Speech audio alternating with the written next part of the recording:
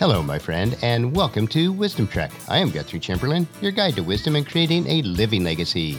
Thank you for joining us for our 5-day-per-week wisdom and legacy building podcast. This is day 594 of our trek, and it is Motivation Monday. We're hiking a series of trails called the Tools in Gramps' Backpack. Each Monday, for a total of 20 weeks, we will explore a different tool that is needed to motivate and equip parents and grandparents to train their children and grandchildren to be successful on their own trek of life. If you don't have children or grandchildren of your own, use these tools to train others that you do influence. Today is the 17th tool in Gramps' Backpack, and it is love.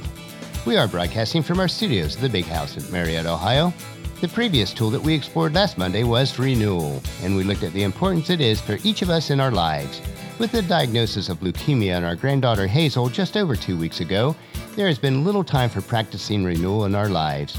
The investment of time necessary surrounding this cataclysmic event, this life change as you would, has required that we add many new duties to an already busy schedule. While these 2 weeks have exhausted us both physically and emotionally, it has certainly been a time for reflection on what is truly important. Since we do have a long road ahead of us with this, it will be more important than ever that we invest adequate time in renewal also. As I have reflected on Hazel's illness, I realized that I would do anything I could to take her illness and treatment on me so that she would not have to go through it. I would do this because of my love for Hazel and my desire for her not to go through this time of suffering. Unfortunately, this is not possible. But this does bring to mind the fact that because of his love for us, Christ gave up his life and suffered hell for us that we would not have to. Romans chapter 5 verses 8 and 9 tells us, "But God showed his great love for us by sending Christ to die for us while we were still sinners. And since we have been made right in God's sight by the blood of Christ, he will certainly save us from God's condemnation." Love is the most powerful force in the universe. Unconditional love is the strongest form of love. It is so imperative that we love our children, our grandchildren, and others that we impact with unconditional love, and lots of it. If they see this kind of love demonstrated in our lives, then they will learn to love others unconditionally. So the tool that we'll explore today is love. As we learn of God's love for us and allow it to become part of the very fabric of our lives, we will start to understand and demonstrate that love to others. In Ephesians chapter 3, verses 17 through 19, it gives us a glimpse of the love that God has for us.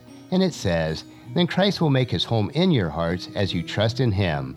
Your roots will grow down into God's love and keep you strong. And may you have the power to understand, as all God's people should, how wide, how long, how high, and how deep his love is. May you experience the love of Christ, though it is too great to understand fully. Then you will be made complete with all the fullness of life and the power that comes from God." Love is what sums up the entire Old Testament laws. Christ leaves us no room for interpretation on this. In Matthew chapter 22, verses 37 through 40, Jesus tells us, Jesus replied, "You must love the Lord your God with all of your heart, all your soul, and all your mind. This is the first and greatest commandment, and the second is equally important. Love your neighbor as yourself." The entire law and all the demands of the prophets are based on these two commandments. We are humans, though, and sometimes, despite our best intentions, we do fall short. When we become embittered with ourselves, with our family, with our neighbors, and even with God, we disobey those two short commands that sum up the entire law. We disobey the one who gave his life for us. If we are faithful to God's precepts, we must filter out these negative feelings that separate us from others and from him. 1 Corinthians chapter 13 is considered the love chapter, and we are told that love is the foundation upon which all relationships are built, our relationship with others and our relationship with our Maker. May we fill our hearts with love and filter out the bitterness, jealousy, and hatred that we harbor toward others. God desires for us to emulate, exhibit, and then teach the love that is found in 1 Corinthians chapter 13, verses 4 through 7. Love is patient and kind. Love is not jealous or boastful or proud or rude. It does not demand its own way. It is not irritable. It keeps no record of being wronged. It does not rejoice about injustice, but rejoices whenever truth wins out. Love never gives up, never loses faith, is always hopeful, and endures in every situation. Love is not always giving in to others. For love to be true, it sometimes has to be velvet, and then sometimes it has to be steel. Real love has staying power. Authentic love is tough love. It refuses to look for ways to run away. It always opts for working through whatever issues are causing strife. It is important to know that we have to work to keep love alive. You have to protect it and maintain it, just like you would a delicate flower. And with these thoughts in mind, we will conclude our trek today and close Gramps' backpack. But before I do, I will pass this tool of love on to you. Once you have this tool in your backpack, it is up to you to learn what real unconditional love is. It is up to you to demonstrate this love to your children, your grandchildren, and then others that you mentor. And it is up to you to also teach this kind of unconditional love to them. When you love God and love others properly, it is then that you'll realize and understand how to live the rich and satisfying life that is available to each of us. Next Monday, we'll investigate the 18th tool in Gramps' backpack, which is character.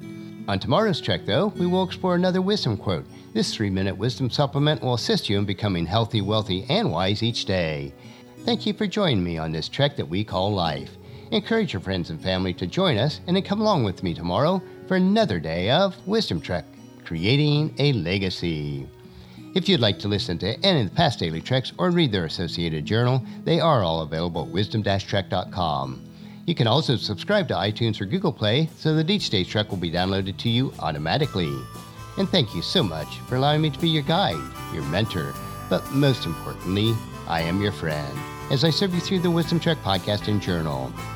And as we take this trek of life together, let us always live abundantly, love unconditionally, listen intentionally, learn continuously, lend to others generously, lead with integrity, and then leave a living legacy each day. I am Guthrie Chamberlain, reminding you to keep moving forward, enjoy your journey, and then create a great day every day. See you tomorrow.